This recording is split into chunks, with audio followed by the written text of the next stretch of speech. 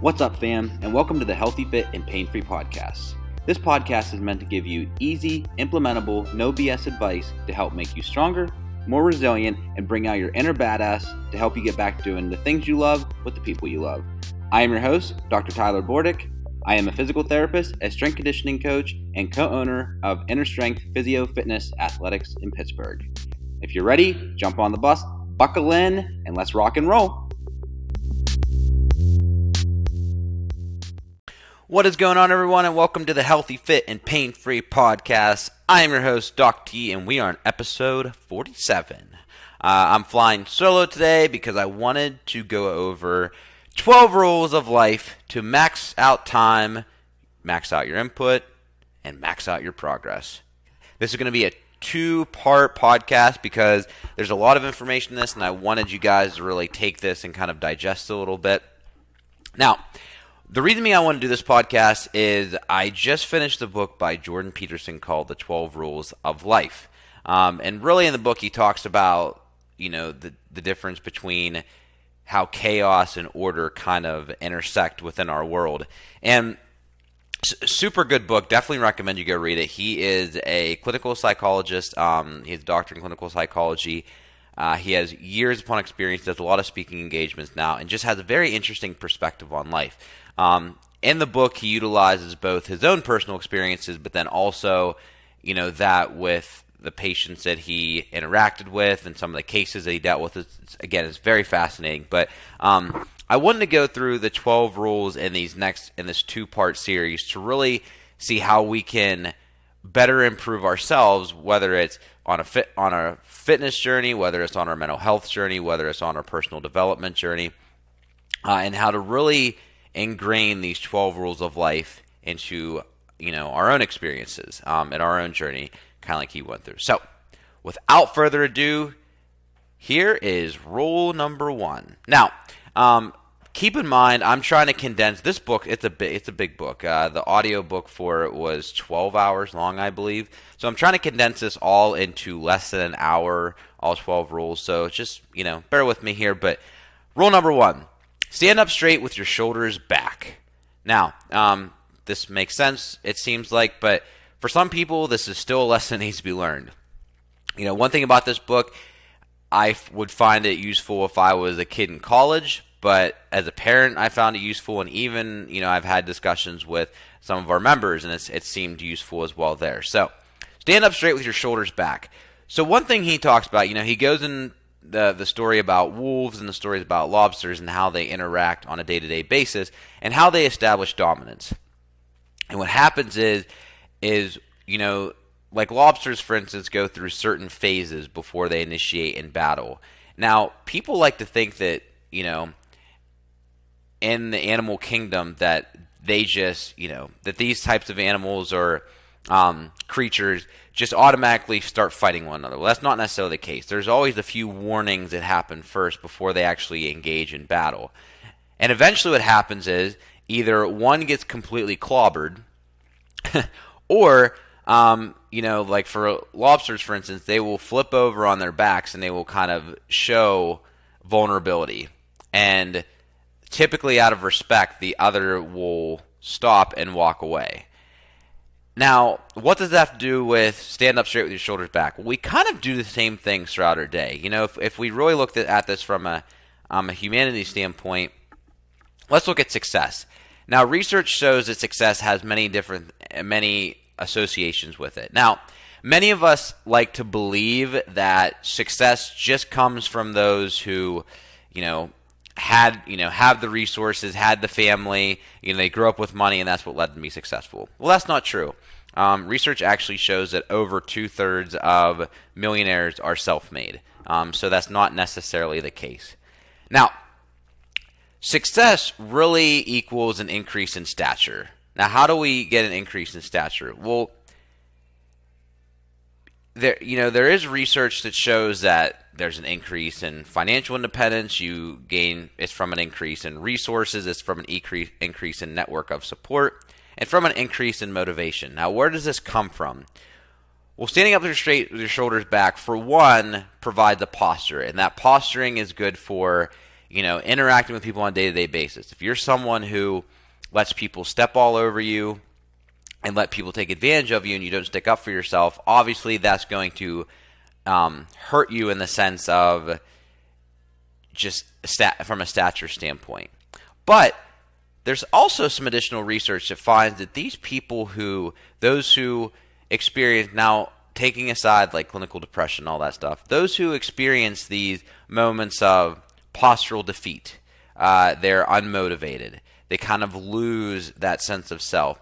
Actually, it has a huge effect on their serotonin level. Now, for those of you that don't know, serotonin plays a big role in how our nervous system interacts with each other, but it also plays an exceptionally big role in happiness.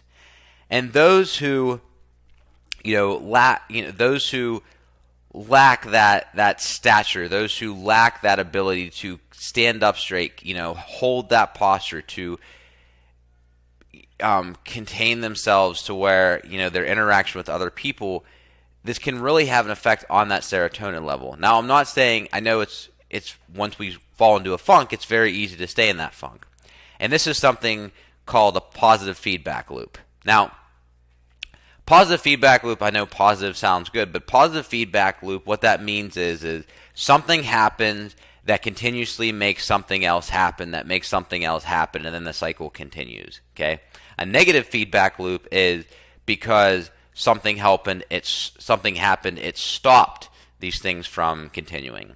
So with a positive feedback loop, what can happen is we get into this little cycle where, we let one person kind of, step on us, or, there's a goal that we're striving for, or there's a situation that we're in that we're trying to overcome. And we let off the gas just a little bit and we let somebody else win, or we lose. And then with that, we kind of get dropped down a couple notches. And then we just kind of eventually get this attitude where, we try for something else, but now we don't have the same vigor. Now we don't have the same motivation. And then we potentially lose that one. And then, we're just kind of really at this low level. So the next thing we really try to attempt, the next goal we go after, we feel like we lose that as well. So then we are stuck in this feedback loop where we just can't get out. We don't have motivation. Our anxiety goes up. Our sadness happens, and this is where our serotonin really starts to plummet.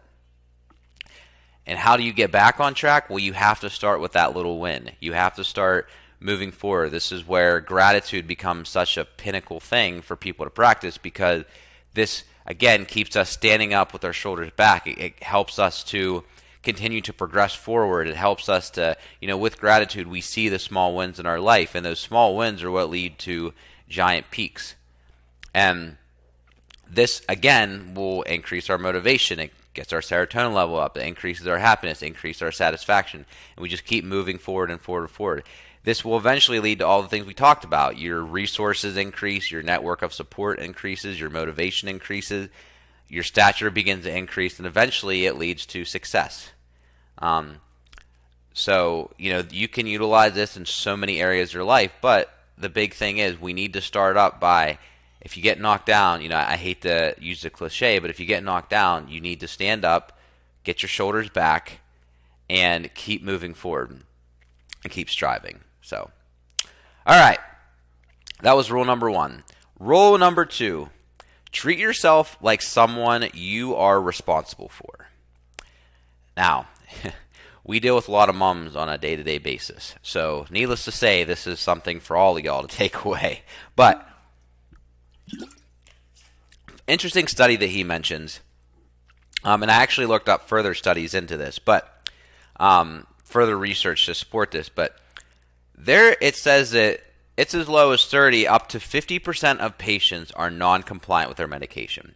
So people who go to the doctor, and even people who go to PT, this is also something that we've noticed. It's actually as low as 30%, but someone goes to a PT, and the PT evaluates them and gives them a home exercise program, there's a 70% chance likely that person is not doing their stuff at home. Just like someone goes to a doctor and gets prescribed a medication, there's again a 30% chance, up to a 50% chance, that that person is not compliant with their medication. Now, there's a few reasons behind this. Some of us don't actually believe. Some of us feel like we're just being tossed around, that someone's just giving us a generic fix for our quote-unquote problem. But a lot of times it's just like I don't know why. I'm not really sure why. We don't feel like it's going to work. We don't really have that self-efficacy built in. Again, it could be that positive feedback loop we just talked about. But another part that's interesting is pet owners are, in addition to that, pet owners are 80%, or at least 80% compliant with giving medication to their pets.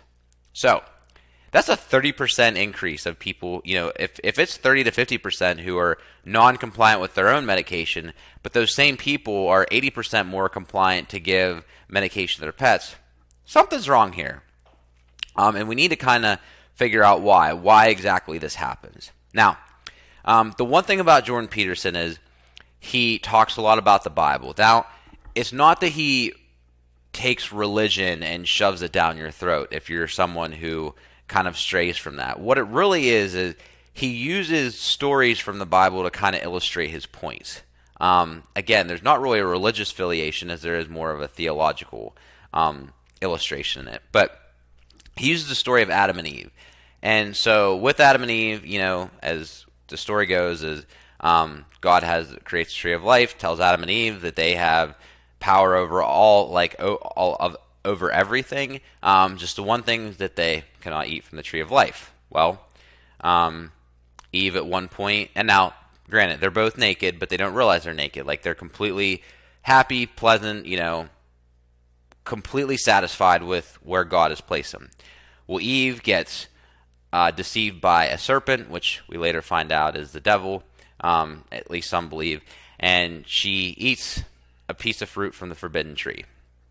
Then Eve goes to Adam, tells her that it's okay. The serpent told her it's okay. He takes a bite of it as well.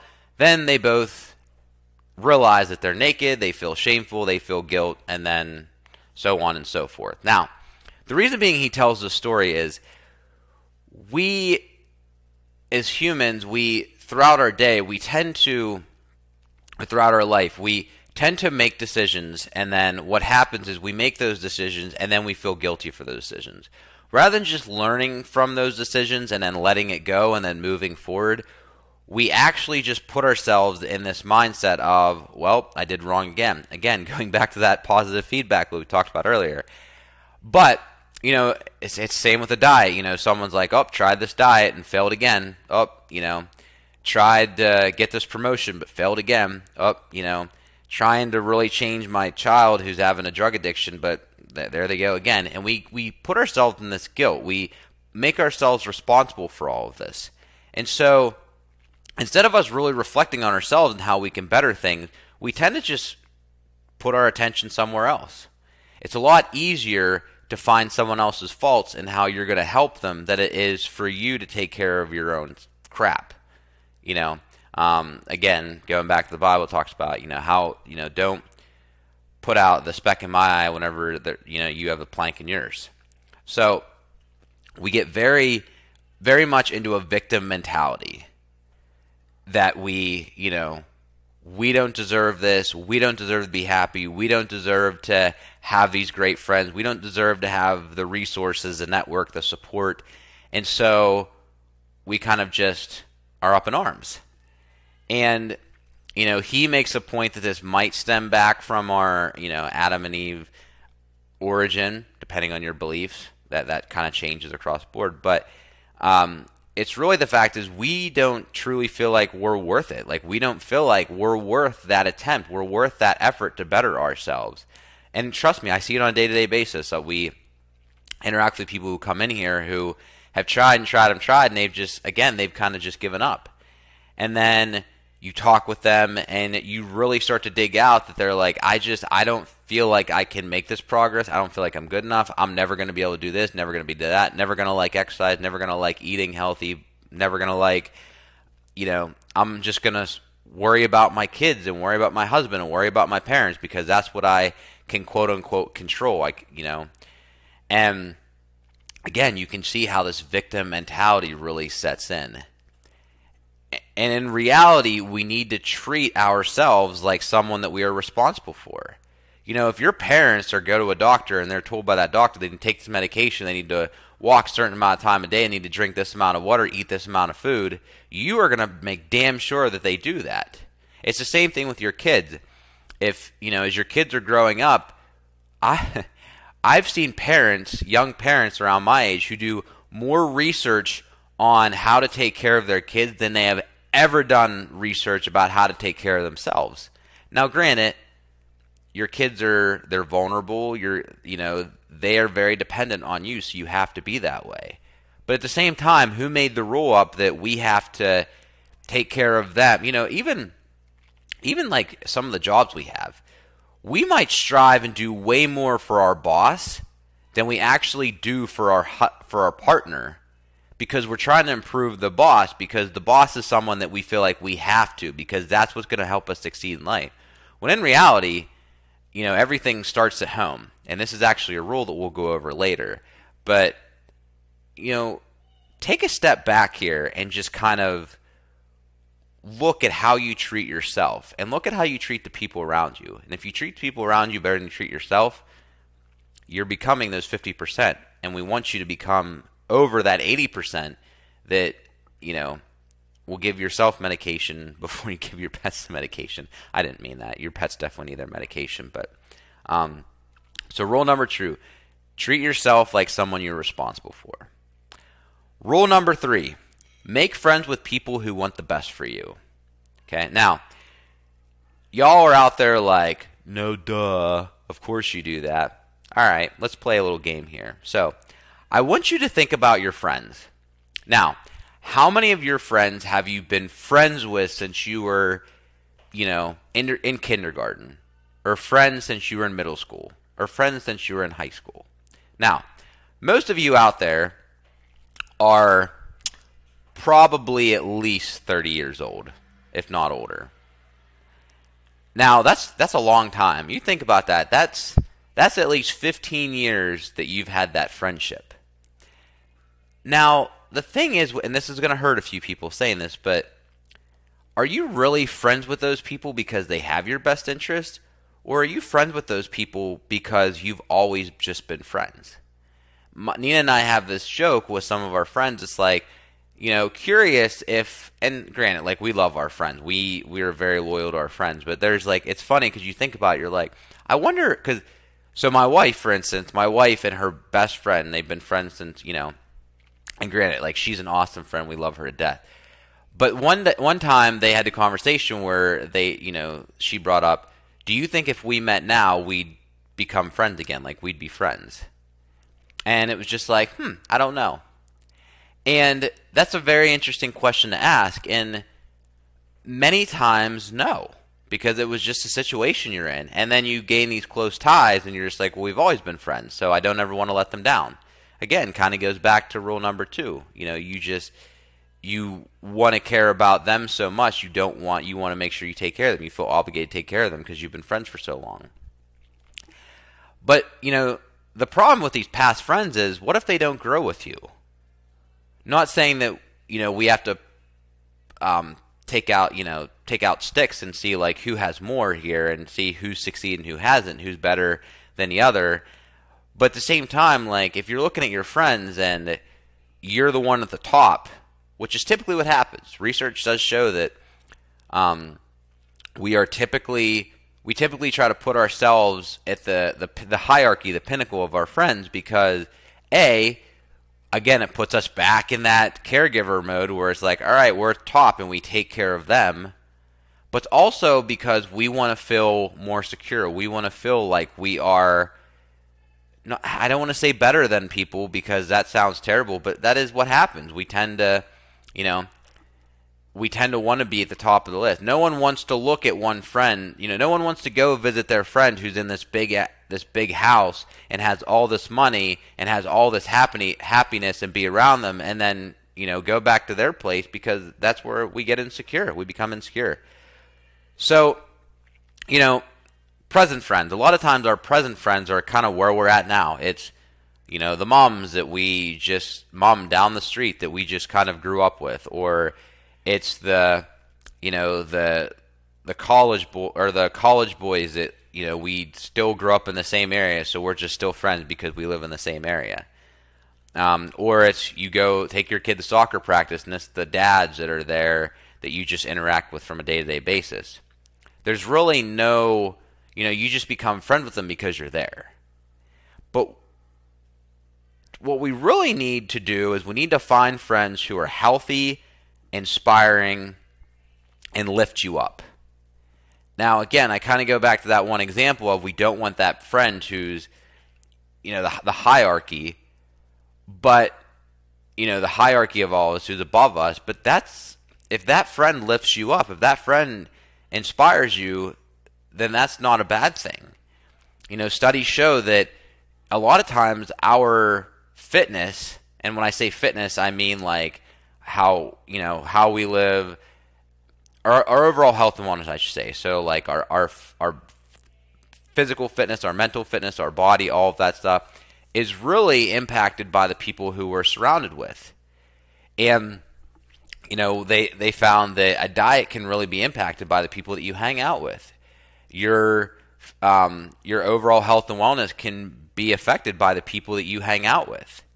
And so, you need to make sure that you find the right friends who are doing this for you. If you're around friends who aren't doing this for you, who aren't helping you grow, I'm sorry, but you need to start looking for those future friends, because your past friends and your present friends just aren't doing it for you. Now, realize that if you have kids or whatever, and your kids have a group of friends, don't make it awkward being like, I ain't going over there. I hate Billy's dad. But obviously, when you have a really close tie with people, you need to make sure that they are, again, the people who are making you feel healthy, inspired, and lift you up. There's Jim Rohn had the saying that you're the average of the 5 people you hang out with. Now, he's talking really about people who are really striving for success. But in reality, like we might even be lower than the 5 people we hang out with just because the average brings us down. So something to think about. Something else to think about. So there's the example of crabs. So if you put crabs in a bucket, they are never going to come out of the bucket. And this is why. Because crabs have a tendency that if you put them in a bucket and one figures out how to crawl up, the other ones will pull the crab back down because they do not want a crab to escape the bucket. They want to keep the crab down where they are. And a lot of times in life, we do this too. There's this, I can't remember what book it was. It was a psychology book I was reading. But when you interact with people, people are going to mirror exactly what you say to them. So if someone goes to you, oh, how's your day going? And you say, oh, gee, or how's things going? How's life going? You're like, oh, it's great. And my boy's doing this, my girl's doing this, my wife's doing this, business is great, all's great. That person is now going to try to equate with you, if not one up with you, about how their life is going. They might be completely lying, but because you just gave them such a positive response, they feel like they have to live up to that. On the flip side, if someone asks how's things going, you say, oh, it's miserable. My wife and I aren't doing so well. The kids just don't want to talk to me. Work just sucks. The other person is more likely to kind of do the same thing. Like you're going to bring out them venting. You're going to bring out them saying, oh, I feel you. The wife and I aren't blah, blah, blah. And then it goes down that road. Now, at the same time, there's also a little bit of research that someone will try to one-up you a little bit. So, someone won't try to just pound you in the dirt. So if you talk about how terrible your life is, they'll be like, oh yeah, I feel you there. Life's not bad. Life's not bad. And then they won't talk about it. No one's going to be like, just because you said life's terrible, oh, that sucks for you because life's great for me. So again, this is things that we really have to think about. And so, again, really reassess who you surround yourself with, and you want to make friends with people who want the best for you. Not who wants you to stay with them, because a lot of times that'll happen.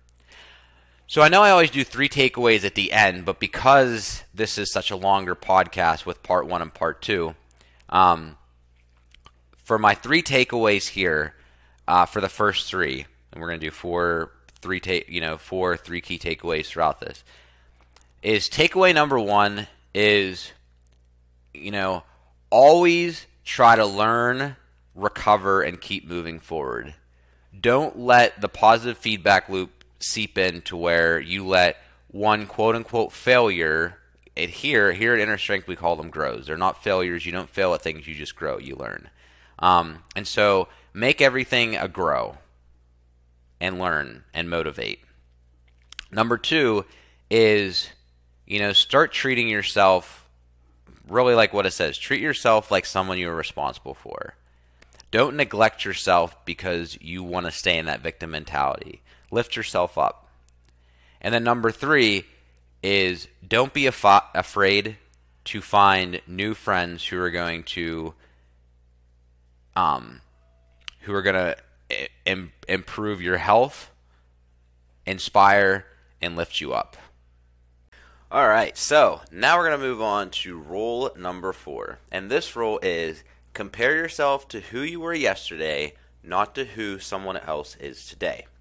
Now, I know we can just listen to this rule and be like, well, no crap. We kind of already know this, right?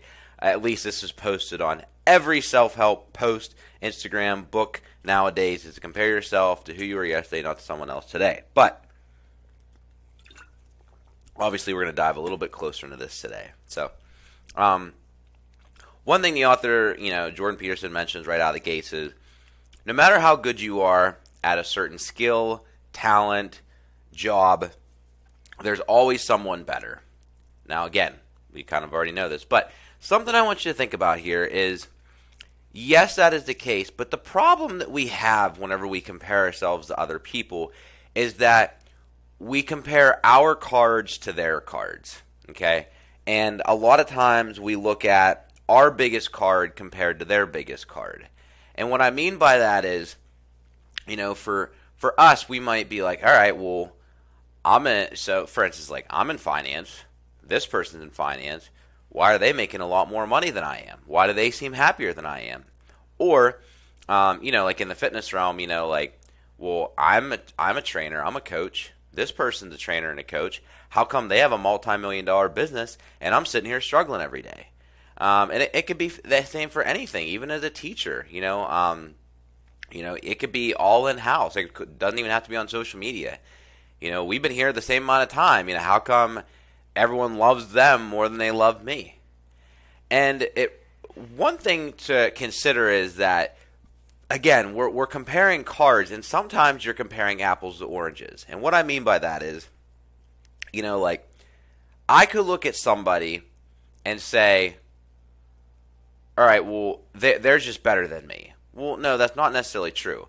Yes, in certain skill sets they might be. They might have better communication skills. They might have better analytical skills. They might have better skills with numbers. But don't underestimate your own skills. You might be very good with people. You might be good at, kind of seeing the future, like seeing what exactly is going to go wrong in a situation. You might be great at, seeing a vision and using your passion to really uncover the future for yourself and your company. You might be a great parent. Like, you might be very good with children. And that's the thing, like, you might have a strength that's superior to a lot of other people. For instance, as using a general field here, let's say as a writer. Let's say in marketing. Like, you might be someone who works in marketing, you write emails, you design websites, stuff like that. You might look at what you do and just compare that entire picture to somebody else. And that's always the problem. The solution is that you need to look at your specific skill set and maybe look at someone who has a really good skill set that you see. So for instance, like me, I love positively influencing other people. I enjoy being able to help lift other people up and grow. So because of that, one person that I really look towards is Tony Robbins. I like Tony Robbins because for someone who doesn't have a complete background in the field, like meaning like he didn't go to school for that necessarily, but he's a lifelong learner. For someone like that, he is able to communicate well with people and really pull out of them the strength that they need. However, my work ethic, and I'm not saying he doesn't have a work ethic, but like the work ethic side of me, the person that just like, plows away and loves to just feel the stress in strange situations. That's why I like The Rock, because despite all of the things that he goes through, he still has that charisma, he still has that positive attitude and that positive influence. And so it's like you need to find those specific areas you're really good at. And yeah, maybe there is someone out there who's better than you at that one specific skill. But, for instance, just like Tony Robbins, he multi-million, going on $1 billion, the guy makes that much a year. He loves his life. He's had a great influence. But there's certain things that he's not good at that somebody else is. And so that's something I really want you to think about. Now, whenever it comes to, being in this journey of bettering ourselves, whether it is financially, whether it's mentally, spiritually, physically, I've come across people who use the saying, "When 10 years, it won't matter."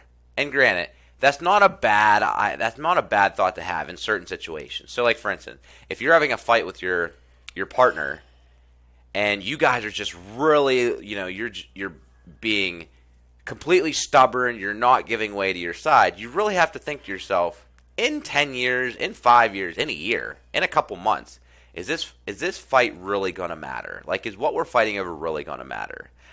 But some people like to use this as an excuse to not really excel. Well, in 10 years, it's not going to matter anyhow. Or in 30 years, I'll be dead, so it won't really matter anyhow. And the author describes this as kind of irrelevant and really a cheap trick, because we can look at any time scale. We can say in 1,000 years, like for instance, Steve Jobs, big part of Apple. People, continue to talk highly of Steve Jobs. In 200 years, he might not matter, and he really matters nowadays. Elon Musk is huge right now. Is really leading the industry right now. In 100 years, 50 years, he might not even matter. You just don't know. And again, this is a cheap trick we tell ourselves. And we have to realize that, life is full of games. And games are about wins and losses. Now, again, we don't really like to use losses. We like to use grows. But that's where, your growth really happens, is figuring out what areas of your life that you're not fully succeeding in. Again, showing your cards, seeing what your your low cards are in your deck, and then figuring out ways to bring those up a little bit, but yet still look at your higher cards and figuring out what grows do you have going on that you can continue to excel and raise the level on those. And something else that Jordan brought up in this too is how we, along with this, how we compare the past, the present, to the future. And we always look at the present as lacking. Something that Tony Robbins brings up is you have to be happy in the present. That's where true happiness is, in the present. The past and the future is where we kind of lose ourselves. And we look at the future and think it's going to be better in the future. Well, and then this kind of contours in our mind. Again, Jordan is a clinical psychologist, so there's a lot of psychology with this, but kind of contorts this, and he says, in reality, the past and the future are fixed, meaning that the past happened, nothing's going to change. The future is already the future. And that sounds weird. We're really diving down a philosophical road here, but the future is kind of already fixed. If you're a person of faith, a lot of people believe that, like God, for instance, like Christianity, that God already knows the beginning, the middle, and the end. He already knows what's going to happen at the end. And because the end's kind of already happened. And it's in between there of how we react to things. But we look at the future is fixed, but we think, the future can be changed. Well, in reality, we need to use the past only for learning circumstances, not for guilt, not to bring ourselves down, not to think about who we used to be and how bad we used to be. But we need to use the past as strictly as lessons only. We use those lessons now in the present, but in a positive way to continue growing, and then eventually that's going to lead to a future that's going to be what it's going to be. But all you need to do is focus on what you can do now. And he ends the chapter with talking about, we need to ask ourselves 3 questions with comparing ourselves to who we are today and comparing ourselves to who we were yesterday. And these questions are simply, what is bothering me? What is keeping you from being happy today? You need to figure out what that is first. After you figure that out, then you need to ask yourself, can I fix it? Can you actually fix the problem that's going on? Is this in your control? Because many things that we complain about, that we really, that gives us the daunting troubles of our days is really just stuff that we can't fix, that we can't control. You can't control weather. You can't control traffic. You can't control if someone gets sick. And a lot of times, unfortunately, with business, you can't control a lot of things either, as much as we try to. And it's all in what you can do right now that's going to better yourself, better those around you, and potentially set your future up for better success. And then, above all, do you actually want to fix it? What is bothering you? Can you fix it? But do you actually want to? Because, we have this thing in our mastermind groups called GWC. So do they get it? They want it? And then can they see it? And it's really about, do they get it? Do they get what needs to happen? Do they get what's so important about the job? Do they want it? Do they actually want to be a part of that? And then, can they do it? And that's something you need to ask yourself too. So, my big takeaway, here, and we'll kind of go more, but again, just compare yourself to who you were yesterday, but do it realistically, and don't do it in a sense of where you're just using cheap tricks and irrelevancy to, talk yourself down from trying to achieve bigger things. Just, again, don't compare your deck to somebody else's. Realize that you each have a card that's higher than the other person's, and it's just you need to find people who inspire you with those cards. All right, rule number 5. Do not let your children do anything that makes you dislike them. I personally really love this chapter, and that's obviously because I'm a newer dad. My son is still growing.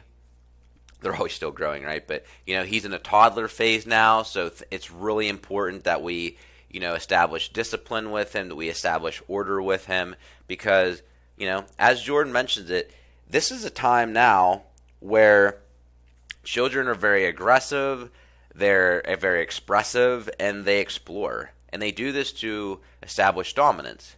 And so it was really cool to read this chapter, and obviously, some of you out there either don't have children or either your children are grown up, but I want to really try to help this chapter to where you can utilize it in your own life.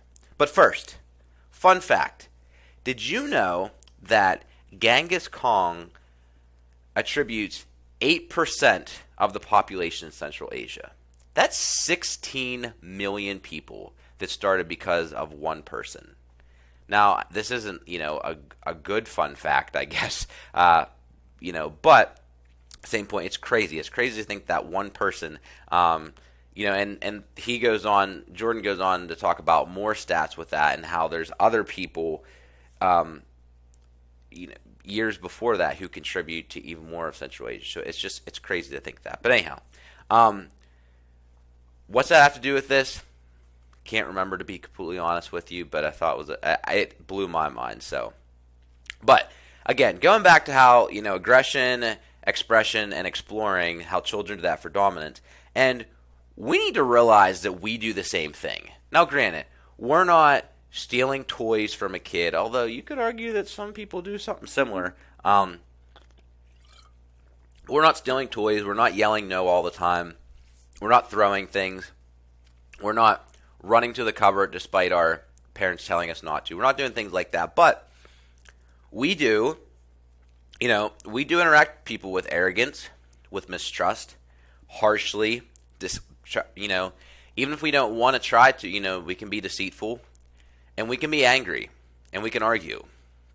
And we have to kind of treat ourselves almost like what we do our children. And we have to realize why we do. So, again, your child, one thing they always tell you is with your kid, don't ever take things personally. Because your kid isn't doing this personally because they hate you. They don't say, I hate you, because they actually hate you. They yell and they become aggressive with this because they're trying to establish dominance. They're very insecure of who they are, and they're trying to figure out who they are as a person. But we do this on a day-to-day basis. When is the last time you talked with someone who disagreed with you? Let me just leave it there. When is the last time you actually talked with someone who disagreed with you? And actually talked with them, not yelled back and forth. Now, in that same situation, let's say you are one of the few people out there who actually talked with someone who disagrees with you. When did you walk away from that conversation shaking your head saying, I cannot believe they think that way, or they're just ignorant, they don't even know, or how naive? Well, that's arrogance. That's arrogance because you yourself are thinking that you know more and understand more than what they do. At the same time, distrust, mistrust. How much do we go out our day and don't actually trust people? I mean, to be entirely honest with you, I don't watch a lot of the news. I don't glue myself to the news every day because I don't really trust a lot of what they tell us. And that's just a sense of because there's bias with each and every one. Now, I'm not saying news all by itself is wrong, but there is a lot that goes into that to where they're trying to pull you in from a marketing standpoint. And I don't really want to be pulled in to something that I don't really know completely anything about. But you see it a lot with politics. You see a lot of mistrust with politics. Harsh. People are harsh. I mean, it's if you go out to eat, you can look around and you can find at least one table where people are harsh, where people are pissed off, they're angry, they'll probably leave a terrible tip. I mean, if you ask any bartender or waitress, I guarantee in one night, they get, from one group of people, barely any tip. Even though they might have done their best and they might have, illustrated great service, it could have been something stupid that happened that they were unaware of that they didn't get a tip for. Deceitful, we'll keep things from our partner. We'll tell little white lies because we don't want to hurt them. And, deceitfulness is not necessarily just us trying to, it's not, infidelity is not always the reason here. It could be simply the fact of we're just trying not to hurt someone's feelings, or we feel like we are doing the best thing by being deceitful. And then, angry. I mean, we all get angry at times, right? Especially nowadays. Nowadays, I've heard more anger from people that these past 2 years. I've heard, I've heard more hatred from people than I have up until then, and it boggles my mind nowadays. But again, it all comes back to we have to treat ourselves like we do, like we do our children. And if you don't have children, if you have pets, it's the same thing. But even the people around you, we have to understand that if you have some sort of authority in business or in your career or in your work, and everybody has some sort of authority, right? Even the waitress, a waitress has authority with her customers. Now, granted, yes, the customers are always right when it comes to service, but she has authority because she is leading it. Because if she does something wrong or right, it really affects the table. Okay, so if the customer does something wrong or right, she can easily change that situation to make it better. So understand your authority, and at the same time, you need to not be aggressive. You need to not be arrogant. You need to not be distrustful, harshful, deceitful if you are in a leading position, if you are leading other people. And finally, understand we talked about earlier the positive feedback loop. Now, granted, that was a little bit more talking about it psychologically to where it could lead to negative outcomes, but Jordan talks about B.F. Skinner, who B.F. Skinner was a research psychologist who did a lot on reward on behavior. And he looked a lot on positive feedback. in the sense of, or negative feedback. So if someone does something and they give you the appropriate behavior you're looking for, then you reward them. And when you reward them, then you're hoping that they keep doing this. Well, again, we need to treat ourselves and even other people like this. Now, I'm not saying don't don't patronize people by going to the office with donuts and being like, if you do your job, I'll give you a donut. No, I'm not talking like that. But what I mean is, celebrate little wins and with yourself or with other people. If they perform the desired behavior, they want to know about it. One thing that we do here that I learned from Disney, from an old president of Disney, is that whenever someone does something right here, I write it on a Post-it note and I give it to them. And the reason being that people like that stuff. They like that positive reinforcement that they should keep doing that action. It makes them feel good. And don't do that with other people, but do it with yourself too. If you are in a situation, if you are making a big life change right now, pat yourself on the back when you do something right. Give yourself a little reward. I'm not saying you should go to the ice cream shop down the street and get to start your diet tomorrow, ice cream Sunday. Whenever you do 2 days worth of a good diet. But what I'm saying is, talk nicely to yourself. Do some self-care things. If you're like my wife's big self-care thing is she loves to get her nails done, every few weeks. Things like that, And again, just like your children, just like your dogs, just like employees, you are reinforcing good behavior. And you like to think that you're manipulating. It's not manipulating. It's exactly what needs to happen. So, rule number 5, do not let your children do anything that makes you dislike them. And honestly, don't do anything that's going to make you unlikable either.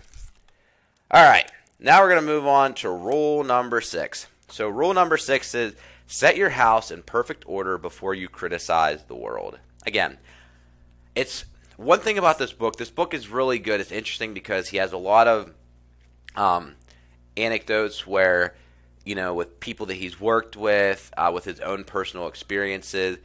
And it's funny because sometimes you forget what the rule of the chapter is because he goes off on little diatribes. But, you can just go by these rules and they're great in themselves. So rule number 6, set your house in perfect order before you criticize the world.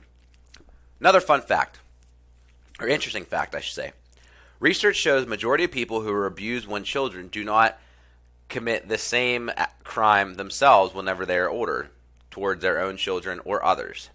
So, the reason being I wanted to include this in here, and we'll kind of go a little bit more down the road, but we tend to blame a lot of what happens on the past. And I covered this in Rule 4, but a lot of our blame is on the past us, past failures, past things we've tried and failed at, past things we've attempted to do and it didn't work out. And in reality, this research shows you that even people who went through something so traumatic and so terrible as being abused managed to overcome that when they were older to not do the same act themselves. And again, my big point of this is don't let your past completely destroy your future. And we're going to go a little bit more into this. So another point that he brings up is hurricane. So a hurricane is an act of God. Failure to prepare for a hurricane, though, is failure to act. Again, we like to criticize the world and blame other things. So one thing, and I brought this up a little bit at the beginning in Rule 1, but in Rule 2. But we like to, for instance, he brings up, again, he uses a lot of biblical references with this. And again, it's not more from a religious standpoint, it's more from a storytelling, parable, theological standpoint. But people who argue against a God, for instance, and again, I'm not using preference either way, but he used this example in the book, is that people always say, well, if there is a God, then how come there's sick children? How come good people die? How come not so good people live forever? What is the reason for this? And we blame that. We blame a certain being. We blame a certain thing. We blame a hurricane. And in reality, we cannot blame a hurricane, but whenever we ourselves fail to act, fail to prepare, fail to prep ourselves for those situations. Because a lot of times, we end up just reacting. We end up just reacting to the world. We end up just reacting to the things around us. And in reality, we have to clean up ourselves in our own mind before we start criticizing the world around us. A lot of people will blame the world. I'm trying to think. I can't remember who said it now, but there was a saying once that if you want to change the world, start at home. Start in your own home. And I love this saying because people tend to go out, criticize the world, criticize people on social media, criticize political leaders, criticize leaders in general, criticize their neighbor, but yet their house is not so well put together. And he really goes into a point here with like how, so for instance, there's this boy, and this boy goes to his mom, and he says, "Mom," he goes, "I have a dragon under the bed." And his mom's like, "No, you don't. No, you don't, son. It's just your imagination. It's just your nightmares. Like, there is no dragon under the bed." So a little bit, eventually the dragon starts to grow a little bit into where his head starts to stick out. And he said, Mom, see, I have a dragon under the bed." And Mom's like, "No, you don't. We talked about this. It's just your imagination. There is no dragon." Well, eventually, because of the doubt, the dragon continues to grow, and it grows, and it grows, and it grows almost the size of the bedroom. And the mom would come in to clean, and she's going around the dragon, and the boy's like, "Mom, how can you not see the dragon? It's literally right in front of you." And the mom's like, "Billy, we talked about this. There is no dragon. Please stop." Well, eventually, the dragon is growing throughout the house to where the mom is unable to clean. She's unable to go around. And finally, Billy goes, "Dad," he's like, "Dad, there's a dragon in the house. I keep telling Mom. She won't listen. Can you please take care of this? Or can you please at least address there as a dragon?" And the dad looks at him and he goes, "I see what you mean, son, but I don't know if it's that big of a deal." And then he walks away. Well, the dragon keeps growing, and eventually the tail, the legs, everything are shooting out the windows. And the mom can't even clean anymore. Dad can't clean anymore. And the dad can't do anything anymore. And eventually Billy's like, "All right, can you guys please just finally admit that there's a dragon in the house?" And they both just look at him. They look at each other. They look at him again, and they walk away. And Billy's just beside himself. Finally, the dragon gets so big that it picks up the house and it walks away. And Billy, the mom, and dad are just sitting there. And they look at each other, and the dad goes, "Wow." He goes, "I can't believe this." And the mom goes, "Yeah, did you just see that dragon take our house away?" And the moral of the story is, what is happening is, Billy sees something. He knows something. He understands something. He sees this interaction. But mom and dad are just sitting there, and they're denying. They're in denial of this dragon that's in the house. They're in denial of how things are being affected by this dragon. And the big theme behind this is the fact is, like, the mom and dad, they have their own issues. There might be, there might be an affair going on there, but they just kind of live, go throughout their day. They don't address it. They don't address each other. They don't communicate about it. And again, it's complete neglect. And what he's saying here is that we tend to do the same thing in our own house. We tend to look at how the neighbors are doing something, they painted their door a weird color. Or someone down the street is putting up a huge house, but we know, like, he's cheating on them. Or on social media, it's like, "Oh, so-and-so is on vacation again. I don't know how they afford it. He's only this and she's only that."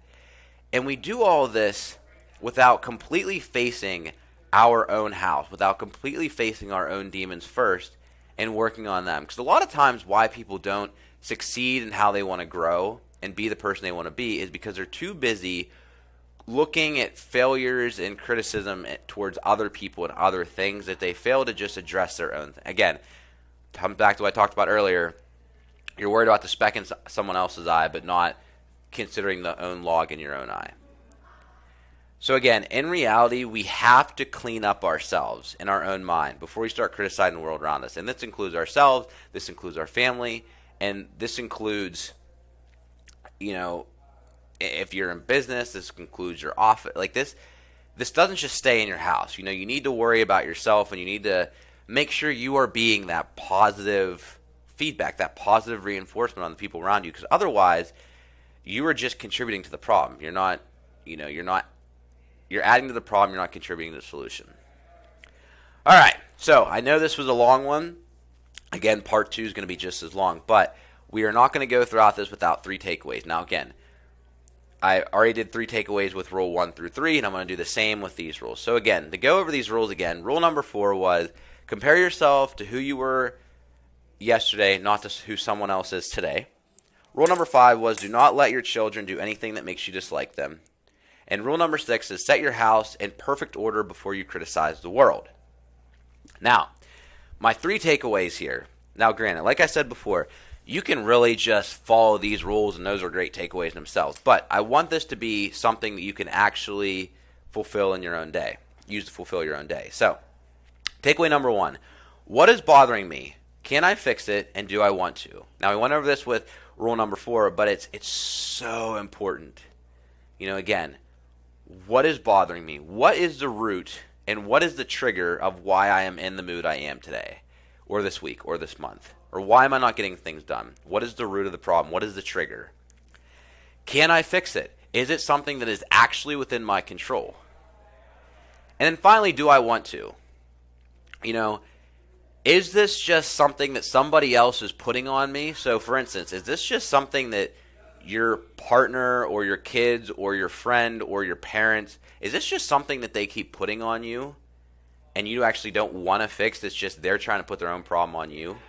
So for instance, if you're a grandmother and you can't get anything done because your children are constantly depending on you to watch their children, and granted, you love your grandchildren, but you have your own life too, well, you don't want to actually fix their problems of what they're going through. You want to fix how it's impacting you. So, takeaway number 2, understand our own tendency to be arrogant, mistrust, be deceitful, and angry. So, again, look at your own self in the world and as far as are you being arrogant? Whenever you're interacting with people on a day-to-day basis, are you being arrogant about your own opinions towards theirs, your own beliefs towards theirs, your own experiences towards theirs? Are you being distrustful?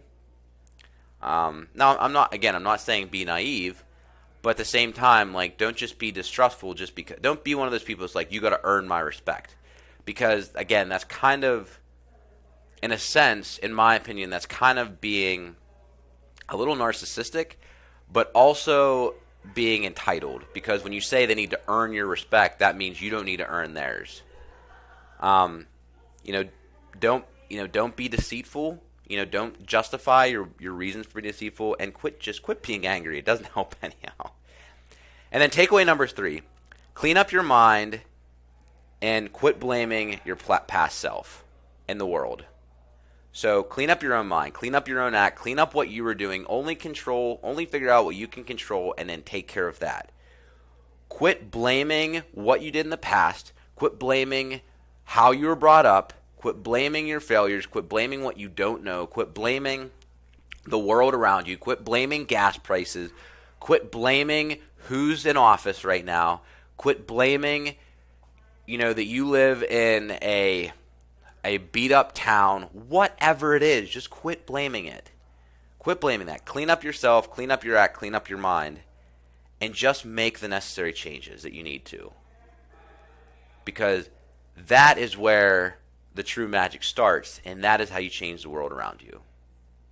Guys, thank you so much. I know this was a little bit longer, especially when it was just me talking, but hope you took a lot of value from this. Next week, we are going to go over rules 7 through 12, and if you really like this, please let me know. Please comment. Would love to hear your feedback, because personally, I want to help use the things that I've learned from to help you do the same thing. So love you guys so much. Have a great week. We'll see you next week. Bye. Thank you all for checking out this week's episode of the Healthy, Fit, and Pain-Free podcast. If you would like more content that is easily implementable and no BS, you can join our Facebook page at Healthy, Fit, and Pain-Free Podcast. To learn more about Inner Strength, visit our website at innerstrengthpgh.com, or you can simply email us at info@innerstrengthpgh.com. We have 2 locations in Pittsburgh right now. One is our west location in Coraopolis/Robinson, PA, and our second location, which just recently opened, is in the south in Lawrence, PA, in the southern part of Pittsburgh. We also partner up with Case-Pacific Nutrition. They are a locally owned business full of dietitians, registered, credentialed dietitians who can help you with just general nutrition, sports needs, and also medical information. You can also contact me at Dr.Tyler@innerstrengthpgh.com, or check me out on social media at Dr.Tyler_Bordick. Thank you all again. We'll see you on next week's episode.